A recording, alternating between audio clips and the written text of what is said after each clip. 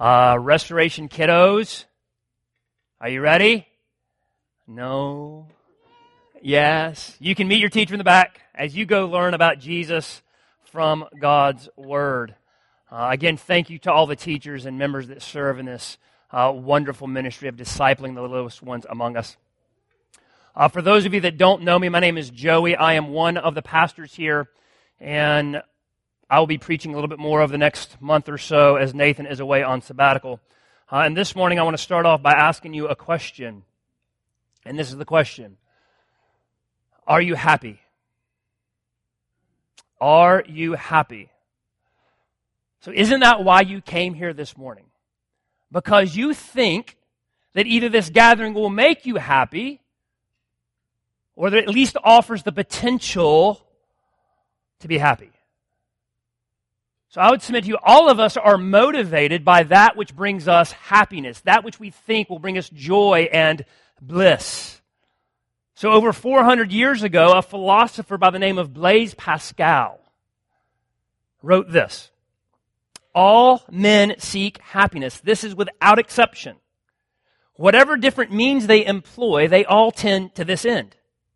They will never take the least step but to this object. This, happiness, is the motive of every action of every man. End quote. And I think he's right. We all desire to be happy, don't we? And I'm not talking about this a cotton candy happiness that's full of sugar and fluff but no substance, a happiness that's artificially sweet but it soon dissolves. I'm talking about a happiness deep down that moves beyond your circumstances, that navigates the trials of life, a happiness that amplifies the joys in life, that helps you get around that hard job, that broken relationship, those unfulfilled desires, that kind of happiness. But many of the things we chase do not end up providing what they promise. As another author writes, each of us has a restlessness, an inconsolable longing within. Some try to satisfy it with scenic vacations, creative accomplishments, sexual exploits, sports extravaganzas, hallucinogenic drugs, alcohol consumption, ascetic rigors, managerial excellence, and more. Yet, our longing remains. Why? End quote. The answer to that why, I think, could be at least two things. One, the answer could be is maybe we're not actually meant to be consistently happy. Maybe life is really, truly meant to be dull and boring. It's meant to be marked by hopelessness, not happiness. Maybe that's the answer. Or maybe we're meant to have this joy, but we chase after it often in the wrong things, and we're left deflated and defeated. Which is it? Well, the Bible's resounding answer is this. God is committed to your deep, abiding joy, your supreme happiness, and He's done everything necessary to captivate the longings of your soul now and forever. Maybe that surprises you. Because too often I think the Christian faith is defined and even explained and experienced. Then instead of being marked by joyful happiness, it's more about prudish, impotent restrictions that's attractive to no one. Not even God. When you begin reading from the first page of the Bible, you'll see that God is a God of provision and pleasure, not punishment and prohibition. Do you know who the first is to question God's goodness? Do you know who the first is to suggest that God is holding out on us? Adam and Eve in the garden. God provided everything they needed for their enjoyment. And they hear a slithering, tempting voice. Did God really say? God doesn't want you to be happy like Him. Take, eat that which is forbidden, and then you'll be truly happy. The idea that God doesn't want us to be happy was first introduced by Satan, not by God. Adam and Eve had a choice. Where would they look for true happiness, and what would the result be? Every one of us face these same questions. Where will you look for true happiness, and what will the result be? To answer those questions, we're going to look at Psalm 1 this morning. So let me invite you to stand as we read Psalm 1 together as a congregation. So let's read Psalm 1 together. Blessed is the man who walks not in the counsel of the wicked, nor stands in the way of sinners, nor sits in the seat of scoffers. But his delight is in the law of the Lord, and on his law he meditates day and night. He is like a tree planted by streams of water that yields its fruit in its season, and its leaf does not wither. In all that he does, he prospers. The wicked are not so, but are like chaff the wind drives away. Therefore, the wicked will not stand in the judgment, nor sinners in the congregation of the righteous. For the Lord knows the way of the righteous, but the way of the wicked will perish. This is the word of God. Amen. Please be seated. So as I mentioned, while Nathan's away on sabbatical, the times that I preach over the next month or so, I'm going to preach various Psalms. So let me orient us a bit to the book of Psalms. So the book of Psalms is a collection of 150 songs or poems. And traditionally, they're called what's called wisdom literature. So they provide insight, instruction, examples for how to live a life amidst the hurts and the hardships and even the happy times of life. And so the Psalms tell us how to navigate the world while trusting in God and hoping for the world that is to come. And like the rest of Scripture, the Psalms are radically God-centered, ultimately pointing us to the person and the work of Jesus. But the Psalms are also uniquely able to capture human life. They uniquely capture the portraits of human life. And so it's been said the Psalms not only speak to us, but they often speak for us. The Psalms are honest and raw. We find words and emotions that map onto our life. And so it's not just that we read the Psalms, but often the Psalms read us, don't they? And so this is one of the reasons why the Psalms are so deeply loved and cherished by so many. They give expression to the depths of our being. They put honest words to our confusion. They're honest about our struggles. They're sincere about life's joys. The Psalms are filled with unfiltered, heart-gripping emotion. Now listen to this sample that I put together this week from the Psalms. Loneliness. I am lonely and afflicted, Psalm 25. Gladness and exultation. I will be glad and exult in you, 9:2. Sorrow. My life is spent with sorrow, 31:10. Joy. You have put more joy in my heart than they have when wine and grain abound, 4:7. Regret. I am sorry for my sin. Discouragement. Why are you cast down, O my soul? Why are you turmoil within me? Confession. I have sinned and done what is evil in your sight. Shame. Shame has covered my face. Marveling. This is the Lord's doing. It is marvelous in our eyes. Delight. I will delight in your statutes. Afraid. When I'm afraid, I put my trust in you. Peace. In peace, I will lie down and sleep. Grief. My eyes are wasted away because of grief. Crushed. The Lord is near to the brokenhearted and saves those crushed in spirit. Gratitude. I will thank you in the great congregation. Zeal. Zeal for your house has consumed me. Affliction and pain. I am afflicted and in pain. Confidence.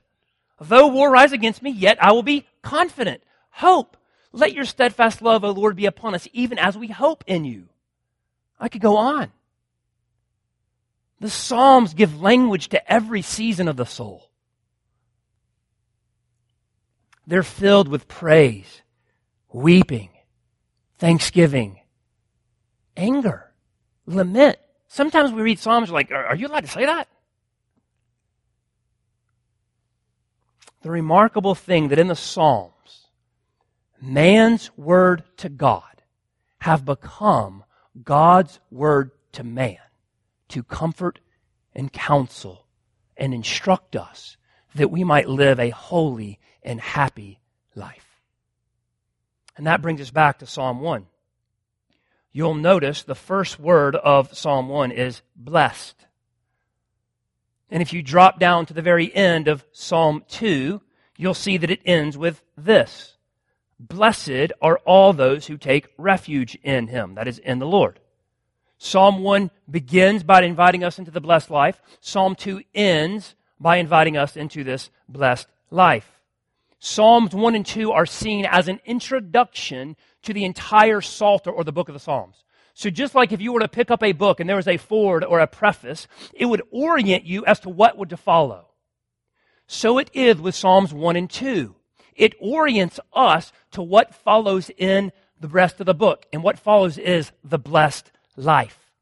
So the Psalms are answering where true happiness is found and enjoyed. And so this morning we're going to confine our attention to Psalm 1. I'm not going to preach the whole Psalter, just Psalm 1 this morning. And I'm going to ask those two questions. Where will you look for true happiness? And what will the result be? In verse 1 and 2, we'll see that we can look for happiness in one of two places. In verses 3 and 4, we'll see the immediate result, followed by the eternal result in verses 5 and 6. Where will you look for true happiness? Psalm 1, 1 through 3. Blessed is the man who walks not in the counsel of the wicked, nor stands in the way of sinners, nor sits in the seat of scoffers, but his delight is in the law of the Lord, and on his law he meditates day and night. At first, it may seem that this blessing here is earned by avoiding some things and doing other things. So is Psalm 1 saying out of the gate, you have to earn blessing from God? No. You will notice there are exactly 0 commands in this psalm. 0. So what we have here is the idea is not earning from God, but enjoying a relationship with God. And that comes not from our attempts at goodness, but from God's abundant grace. So this word here is happy. And the root, what's under that, it means to be straight or to be right. So to be blessed is to be happy because you're right or you're straight with God, the King of the universe. And if you're right with the King of the universe, what do you have to be sad about? Nothing. The blessed one is right with God, so they're happy. And notice the psalmist does not say, blessed shall be. Blessed is. He is stating a present fact, not conditional promise. Blessed here is a position and a status, not a conditional circumstance. It's given, it's not earned. And as we saw in the book of Ephesians, every blessing is given to us in Jesus. Ephesians 1:3. Apart from Jesus, there is no blessing from God. Apart from Jesus, there is no blessed life. So the blessing here is not a feeling or fleeting emotion. It's a permanent condition of the soul who is happy because of all that is found in God through Jesus. What follows in Psalm 1 is not a cause for blessing, but an effect of it. What follows is not how to earn happiness from God, but how to enjoy the happiness we have with Him. But first we're told where true blessing is not found. It's not found in the way of sin. So the psalmist begins us telling us true happiness is not found in sinfulness. It's not found in the counsel of the wicked. It's not found in the way of the sinners, nor in the seat of scoffers. The picture here is a person going on a journey. And they gradually begin to listen to the ungodly. It becomes enticing to them, and they stop. Listen some more, and before they know it, they sit down to join with them. So let me be clear. This is not saying Christians should become social hermits and cut themselves off from everyone who does not share our convictions and faith. That would be impossible, number one. And number two, just think of Jesus. Anytime your theology excludes Jesus, it's not good theology. Jesus ate with and befriended sinners. But what's the difference? He did not follow their way. He did not sit with them and join in them. He was with them but did not join. So friends but not partners. That's what this text is getting at. Not simply avoiding the presence of others who willfully and wholeheartedly give into sin, but not joining them in their pursuit. So the real danger is not just the company we keep, though there can be some wisdom there. The real danger is not the company we keep, but an increasing comfort with sin itself. That's the danger. And true happiness is not found in sinfulness. So be careful giving in to what you think is even the smallest of sins. Did you notice the increasing poetic drumbeat here? Walking by. Standing alongside of. Joining in. This rising intensity warns us of the danger and the deceitfulness of sin. Think of it like this. Sin is like stepping on a down escalator.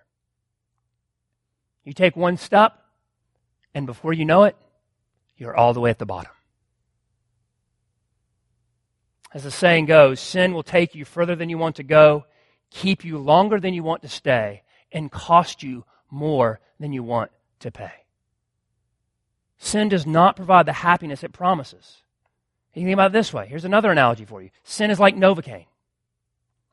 Does Novocaine provide immediate relief? Well, of course it does. But it eventually wears off, and what does it do to solve the real problem? Nothing. So it is with sin. Sin ultimately brings sorrow, not satisfaction. Well, what might this look like, Joey? Well, here are a few examples.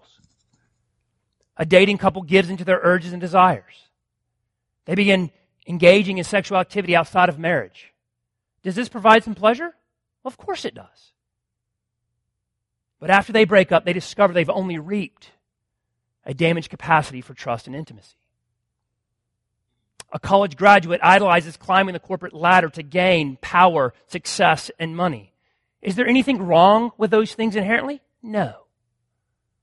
But when that's the end, workplace coworkers become rivals, and we scheme to make ourselves look better. And the person soon finds out having money, power, and success does not solve anything, but just makes you hungry for more. A man secretly despises another man in his church. At first, he savors every condescending thought and enjoys the self-righteous slander. But eventually, he doesn't hold the grudge, it holds him, and now he's isolated and spiritually diminishing. A young woman gives into the enticing desires of lust and indulges in pornography.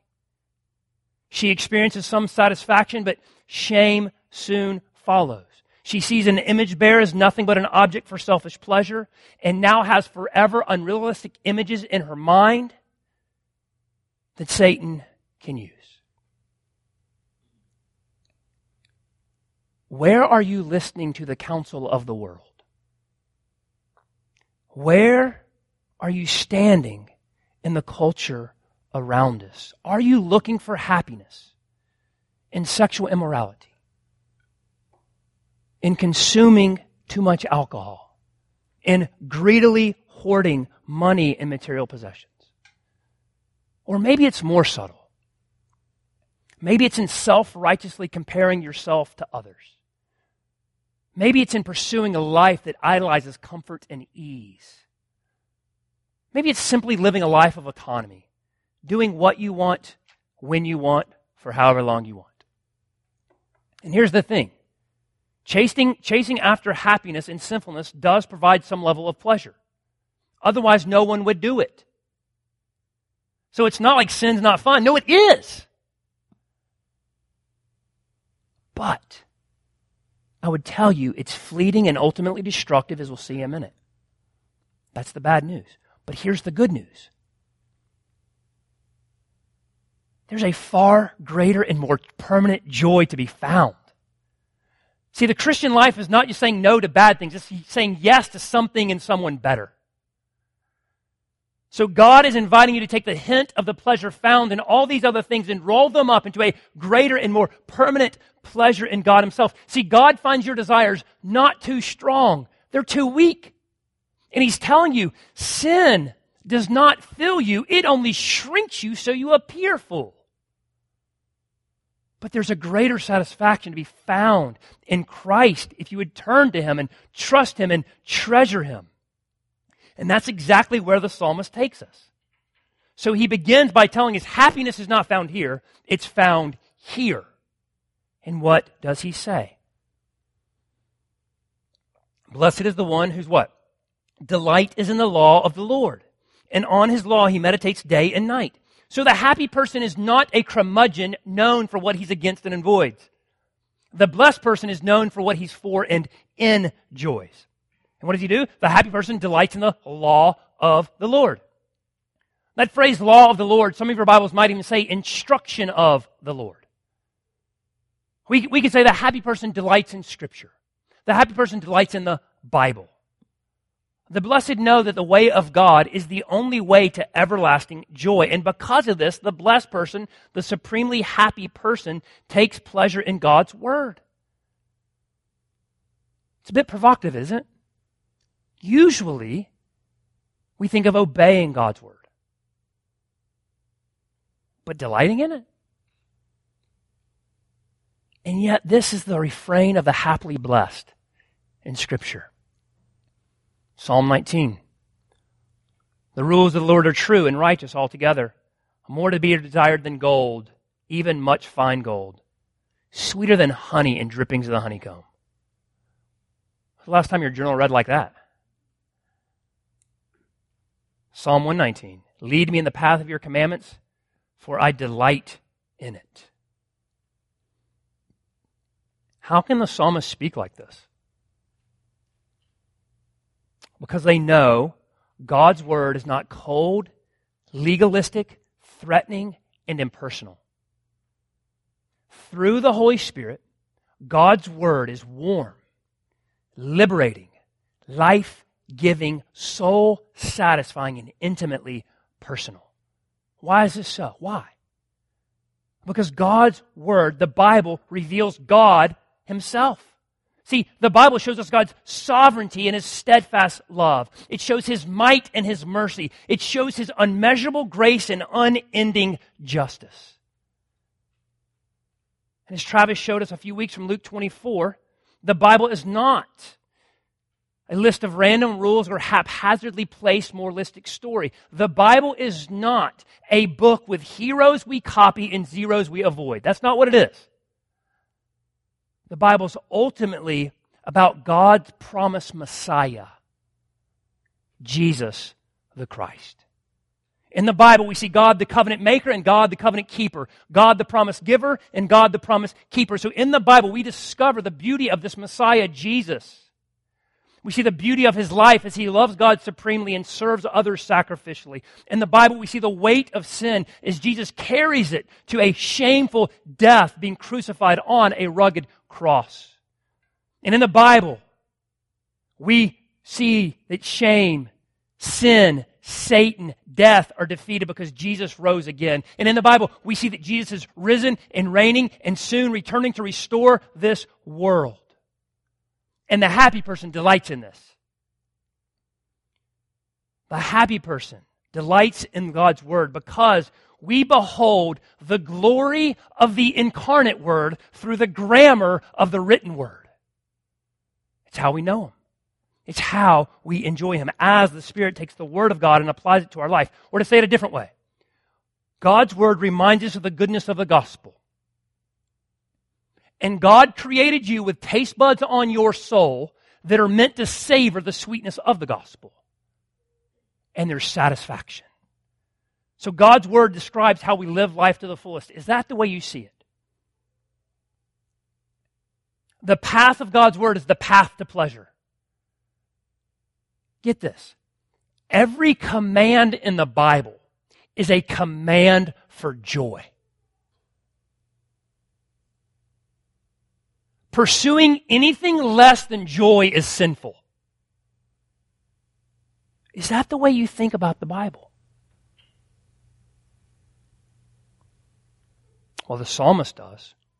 And this is why the blessed person meditates on his law day and night. So to meditate means to think, to ponder, to consider, to reflect, to ruminate. Day and night. That doesn't just mean like morning, evening. Right? We're reading poetry. It means all day. Regularly. Continually. Blessed is the one whose delight is in the law of the Lord. And on his law he meditates day and night. Now, if I had to guess, some of you may be thinking something like this at this moment. I got up, I came to church this morning, and this pastor is getting ready to tell me I need to read my Bible. Are you serious? Are you serious? Well, that's not exactly where I'm going. But if that's what you're thinking, can I get you to ask yourself why? Why is it that would be uninspiring and boring to you? But this passage is getting at so much more than having a daily QT. That's Christian language for quiet time. Think about it. When this passage was written, our version of a daily quiet time with our own personal Bible, our own neat coffee mug and journal with a pen, not possible. Think about it. That was not even possible. When this was written, most people did not have a personal copy of the Bible, of the Old Testament, of the law. They didn't. And so if we reduce this to have your quiet time,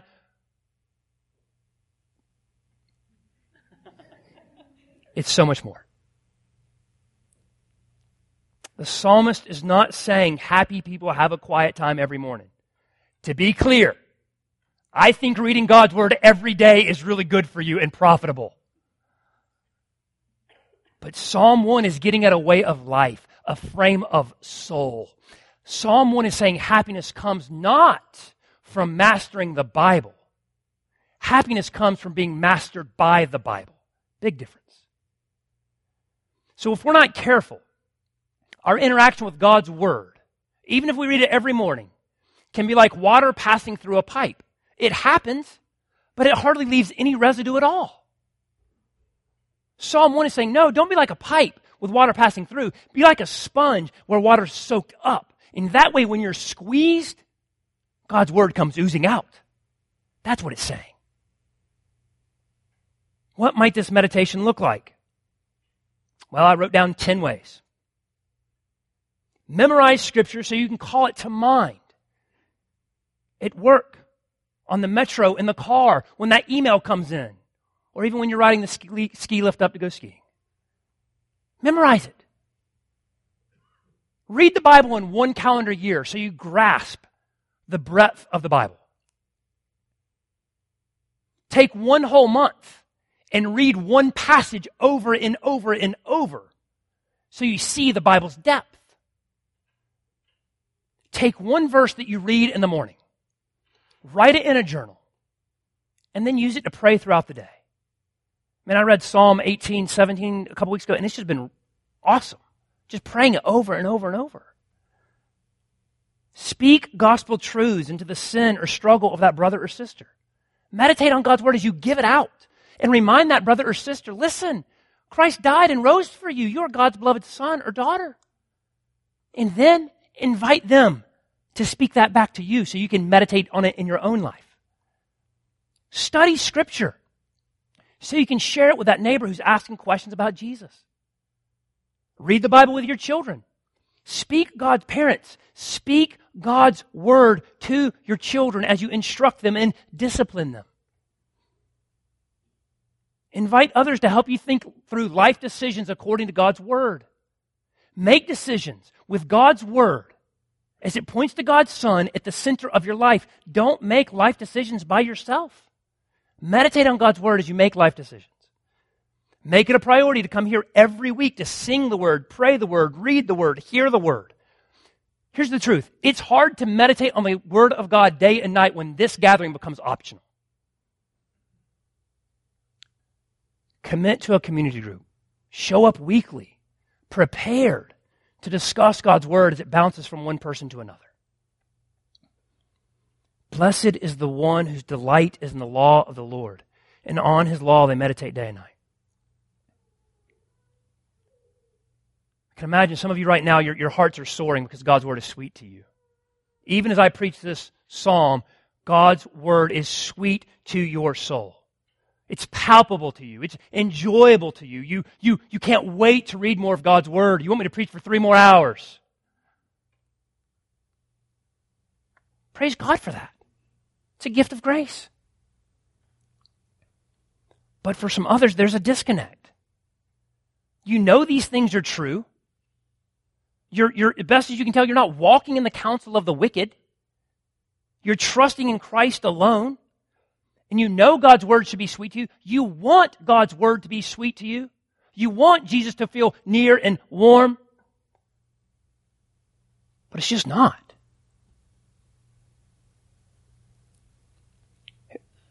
Can I encourage you, if that's you this morning, can I encourage you to consider God's grace even in your desire to delight? Your want to want is a gift of grace. It's not a sign of God's absence. It's a sign of His presence. The very fact that you're not comfortable where you are, that you want to delight in God's Word, is a work of God's grace. Don't minimize that. Don't overlook that. And be honest with God. Be honest with those around you. You don't have to hide. Don't feel like you're a fraud. Here's the truth. A heartfelt groan, yearning for delight in Christ, can be just as pleasing as an anthem sung to Him. Let's go read some of the Psalms. Your fight for joy is a gift to us. Share it with us. Because guess what? Those who are delighting now, one day might be where you are. And we can come together as a church and help each other pursue delight as we meditate on God's Word. And Restoration Church, I just want to thank you. I want to praise God for you. You help each other meditate on the law so well. May God give us the grace to continue. So here's what verses 1 and 2 tell us. We can look for happiness in sin or in Scripture as it points to the Son.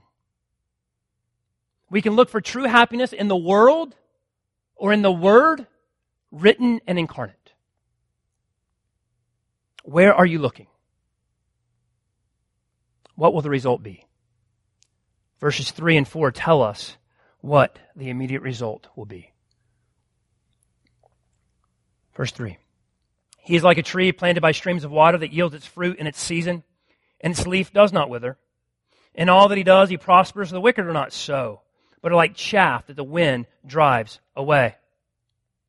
So the blessed man delights in God's Word, is living, secure, fruitful, enduring.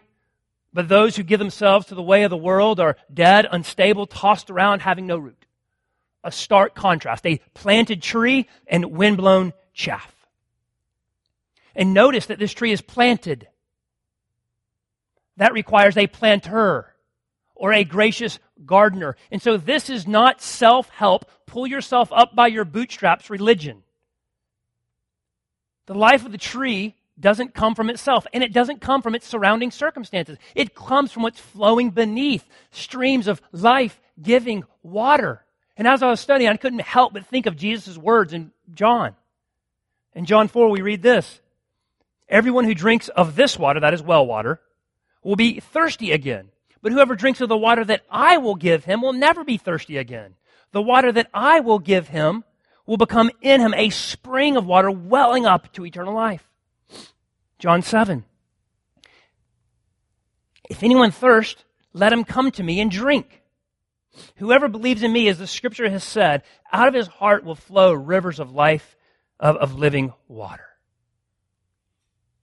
So the Word of God nourishes our soul as it gives us deep roots because it connects us through the Spirit to Jesus. It's what happens. And because of this, the person is rooted and nourished by God's word. And what does it say? It says, yields fruit in its season. Its leaf does not wither. So notice a couple of things here. First, there's fruit. The Christian life is a fruitful life. In time, seeds of faith grow into saplings and grow into trees of fruit, producing righteousness, love, joy, peace, patience, kindness, goodness, gentleness, faithfulness, self-control. These are all fruits.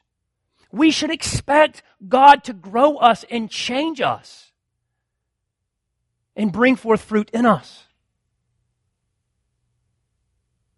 But it's also fruit in its season. Healthy trees, even if their leaves are always green, don't burst forth with new exciting fruit every day. So sometimes our expectations of ourselves and perhaps of others is that if you're a healthy tree, you should produce perfect fruit every day, every season, every year henceforth. And when that doesn't happen, we get angry or impatient. Right? Can we be honest? Isn't that us? Like, we think like I should grow more or that person should grow more. They say they love Jesus. See, we would all like to see fruit in our lives. Maybe we'd like to see the fruit of conversions in our evangelism. But maybe this is the season when God is working on patience in you. We would like to see the fruit of well-behaved children in our parenting. But maybe this is the season when God is working in the fruit of humble dependence in you. We would all like to bear fruit of never being anxious again. But maybe this is the season when God will even use that to bring forth fruit of faith in Christ. So Christian brothers and sisters, God is faithful. He is a master gardener, and He will bring the growth. But remember, growth takes time and often happens in ways we don't expect, or if we're really honest, ways we don't want. Being patient in our spiritual growth is not the same thing as being apathetic. That's key. Eagerly desire, faithfully press on, and humbly wait. And as you do, remember that the text says, no matter what, the leaf does not wither. Here's the thing. If conditions were always perfect, there would be no reason to say this. But God knows growing fruit requires days of sunshine and days of rain. So some of you may have heard the name Joni Eareckson Tada. 51 years ago, she was paralyzed from a diving accident. 8 years ago, she waged a battle with stage 3 breast cancer.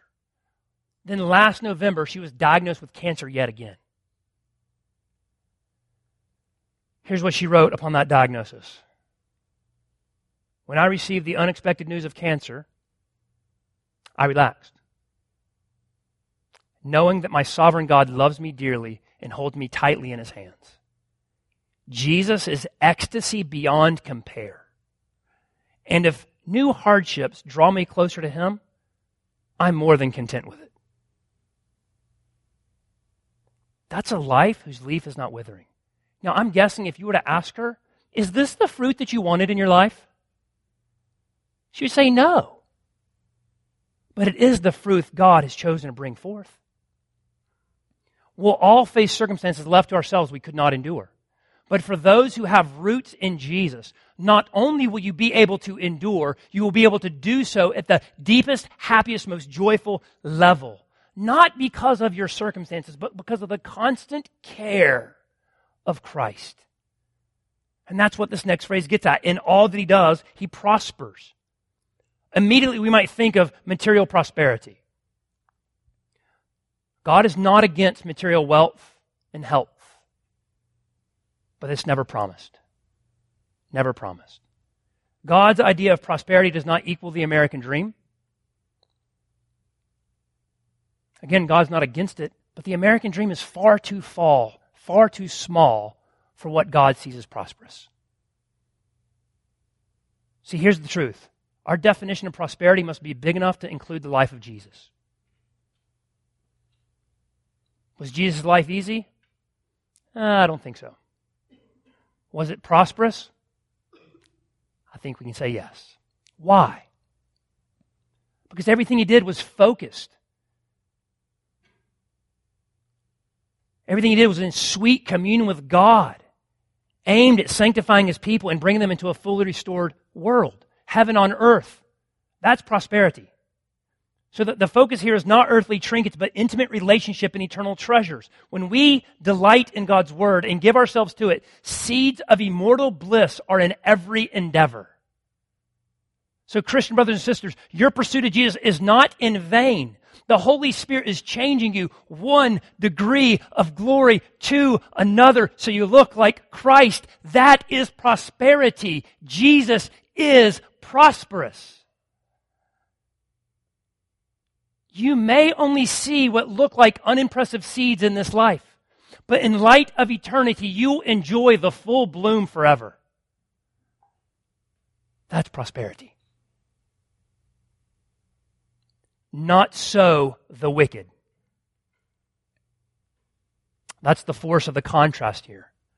The ungodly are blown away like chaff. Most of us, in fact, probably all of us, are not farmers, if I had to guess.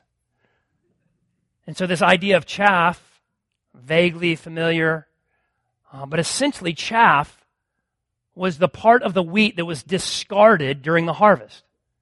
It was useless. No one cared about it. It had no future. So the blessed person is rooted and secure, living and prosperous, but the one who gives themselves to the shallow pleasures of sin is like chaff blown around by the wind. There is no root. There is no future. It's useless. It's dead. Maybe a closer analogy for us would be sandcastles. Right? So sandcastles at the beach, what happens? They're fun to build, but when the waves roll in, they're washed right away. That's what happens. But it's faster and more fun to build a sandcastle than wait for fruit on a tree, isn't it? Yeah, of course. And if we're honest, we look around and we see people building these sandcastles with their lives, and it looks like they're the truly prosperous ones. And we're saying, God, what about me? I'm trying to follow you, and I don't see any fruit. The Bible's honest about that. Again, read the Psalms, and you'll see that's not lost on God. But the only thing in view is not what's right in front of us. The most important thing comes in light of eternity. And that's where this psalm takes us. Where are you looking for happiness, and what is the eternal result? Verses 5 and 6. Therefore the wicked will not stand in the judgment, nor sinners in the congregation of the righteous. For the Lord knows the way of the righteous, but the way of the wicked will perish. So the psalmist begins verse 5 with therefore. He's giving us his conclusion. So here's what he's doing. He's inviting us to evaluate the path of true happiness by tracing it out to the very end. That's what he's inviting us to do. And so Psalm 1 tells us the way of the wicked may seem popular. It may seem prosperous now, but it ends with God's judgment. And what's in view? The definite article, judgment.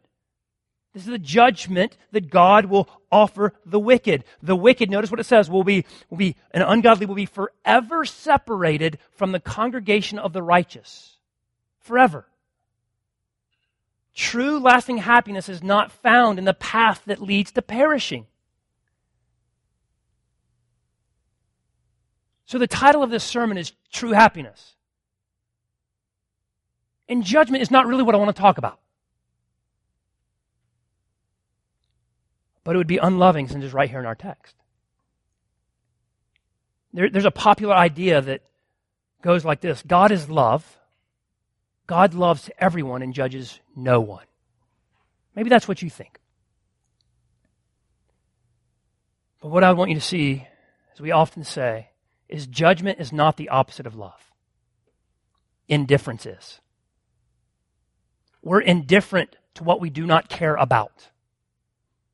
But God deeply and intimately cares about all that He's created. He cares about His glory. And His overflow of His character is love. He is love. And because God is love, He cannot be indifferent. The judgment of God is not a contradiction of His love, but an expression of it.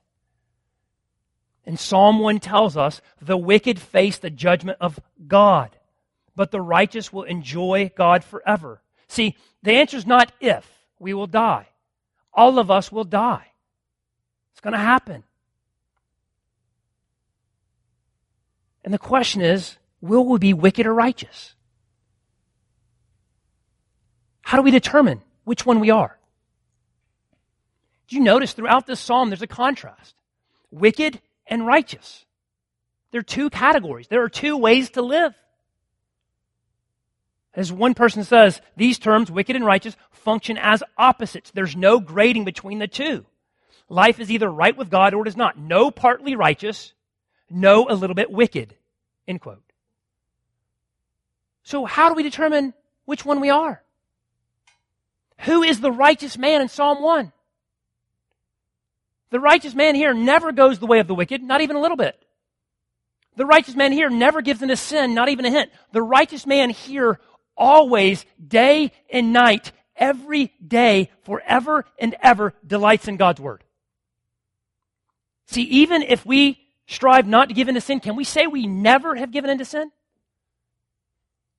Even if we desire to delight in God's word, can we say we have always delighted in God's word? Psalm 1 confronts us. Left to ourselves, we are not righteous.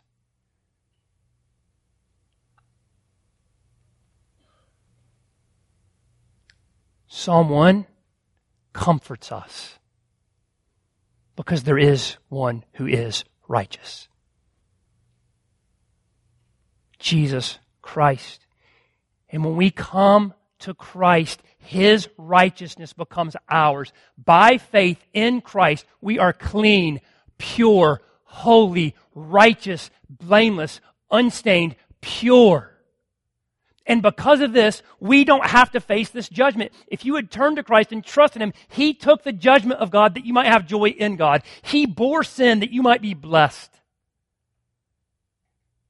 Jesus was crucified and rose again that His righteousness might become ours. So here's what this means. As long as judgment remains someone else's problem, Jesus will remain someone else's righteousness. As long as judgment remains someone else's problem, Jesus will remain someone else's righteousness. But look what happens when you come to Jesus.